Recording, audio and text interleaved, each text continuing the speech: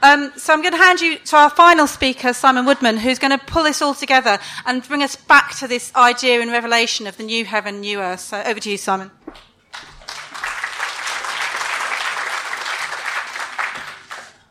Thank you. I think there is an important question to be asked when it comes to considering a properly Christian response to the common good. And the question is this: what in the world are we here for? Well, I propose that the church, both universal and local, is here in this world to build a vision for the common good. I'd like to invite you to come with me for a moment into the fascinating vision of the church on the earth, which is found in the biblical image of the New Jerusalem in chapter 21 of the book of Revelation. Many readers of this image have taken it as a vision of the future, something which will happen at some point far from now, as this mysterious celestial city kind of descends from the heavens to bang down on a new renewed earth. I think it's important to tease this out, because if a Christian comes to believe that this present earth is going to go quite literally to hell, to be replaced in God's good time by a new earth and a new city purified for the elect to live in, then they've got very little motive to act in ways that build the common good in the present. In some prominent streams of evangelicalism in the USA and elsewhere, it's not uncommon to find Christians so focused on heaven and the future that they will vote for politicians in the present whose policies are contrary to the common good. So in the light of this observation, I want to offer this image of the New Jerusalem as a model for Christian engagement in building a vision for the common good here and now. My suggestion is that this image is a metaphor for the church militant, the church today, a compelling picture which invites further reflection as to what it might mean to be the church in the here and now, in this time and in this place. By this understanding, the New Jerusalem is a picture of the people of God on the earth, a symbolic image designed to address the question of what on earth we're here for. So bear with me for a moment, because I'd like us to consider the utility supplies in the New Jerusalem, and specifically the supply of light and water. The text states that the city has no need for either the natural lights of the sun and the moon or for the artificial light that comes from lamps. Rather, the glory of God is its light, and its lamp is the Lamb of God. In fact, it has so much light that it shines brightly enough for all the nations to walk by its light. Similarly, the New Jerusalem seems to have a never-ending supply of fresh water, enough not only for its own citizens, but to quench the thirst of anyone who wishes to come and take the water of life as a gift. This consideration of light and water supplies introduces us to the concept of the economics of the common good. In any city and in any society, there are certain things that it will make more sense to enact collectively. The lighting of the streets is a classic example, although the principle can be extrapolated across many areas of need and provision. The significant thing about streetlights is that no one streetlight exclusively benefits any one individual.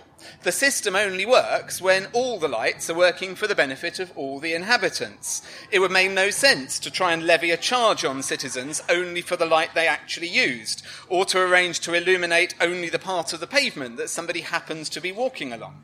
Similarly, one person's use of light does not materially detract from another person's use of it. And this, in a nutshell, is the economics of the common good. The same is true of water supplies, sewage systems, public transport, healthcare provision, to name but a few further examples.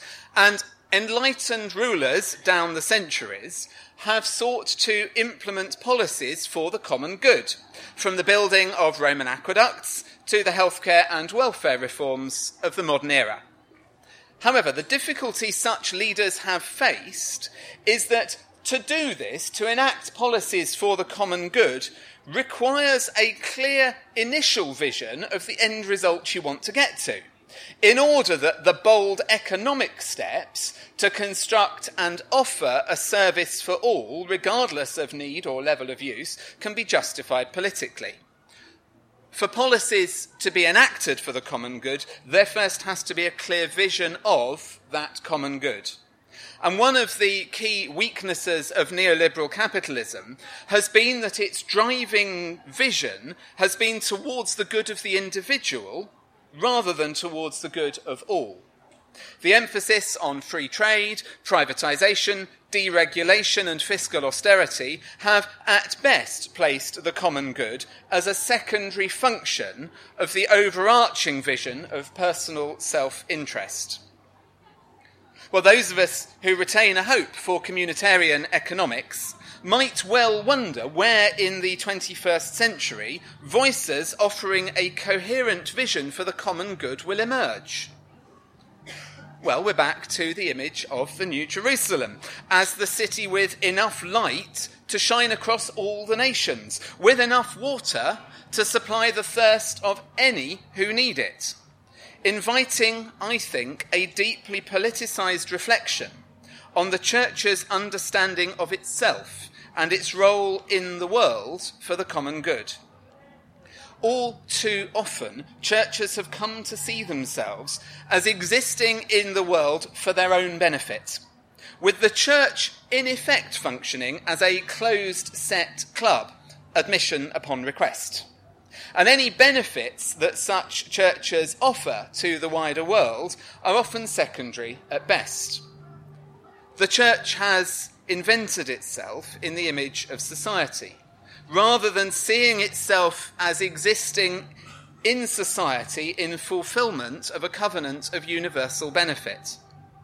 However, if we believe that the church is called to be the New Jerusalem, then its calling is to offer light and water to the communities beyond its own border, or whatever boundary or wall it has constructed around itself. So the question, of course, then, is what offering light and water might look like in our complex, technological, 24-hour Western society. What does it mean for the contemporary church to build a vision for the common good? Where is the need in today's context?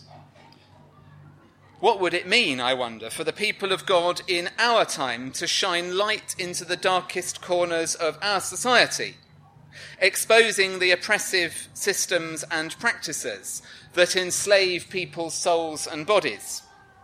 What would it mean for the people of God in our context to offer refreshing water to those who are being poisoned by the polluted atmosphere of hatred and cynicism and despair? Well, I want to suggest that the people of God are here in the world precisely for this: to throw open the doors of their communities, to shine brightly for the benefit of those beyond themselves, and to build a vision for the common good. The people of God are called to seek the welfare of the context to which they have been sent. And this is not about building a new building, or even building a new community. It's actually about building a new world. The people of God are here to learn together to see the world differently, to see the world as God sees it, and then to speak and live into being an alternative way of being human before God. It is this new world which is light and water to those whose lives are in darkness and whose souls are parched.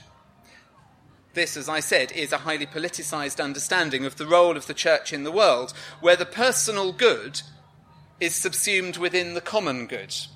But in a world of growing fear, with the whiff of fascism in the air, with growing suspicion of the other and fear of the foreigner, with poverty and homelessness literally on the doorsteps of our churches, with mental health services in crisis at the point where they're most needed, with social care and security facing cuts of catastrophic levels, maybe this is what the church is here in the world for. It's here to be the New Jerusalem, to build a vision for the common good, where the absolute love of God for each and every person lies at the heart of all that it does. The people of God are where dreams become real and visions get built. We are the outposts on the earth of the new world that God is imagining into existence. We are the people of God who live into being in our midst the reality for which we pray, that the kingdom will come on earth as it is in heaven.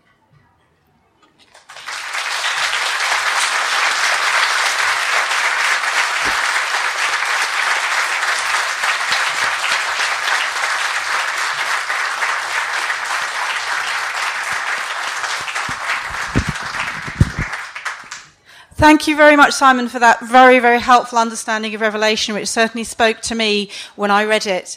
I hope that's given you a bit of a flavour for our book and given you some thoughts about how you might want to engage with these issues.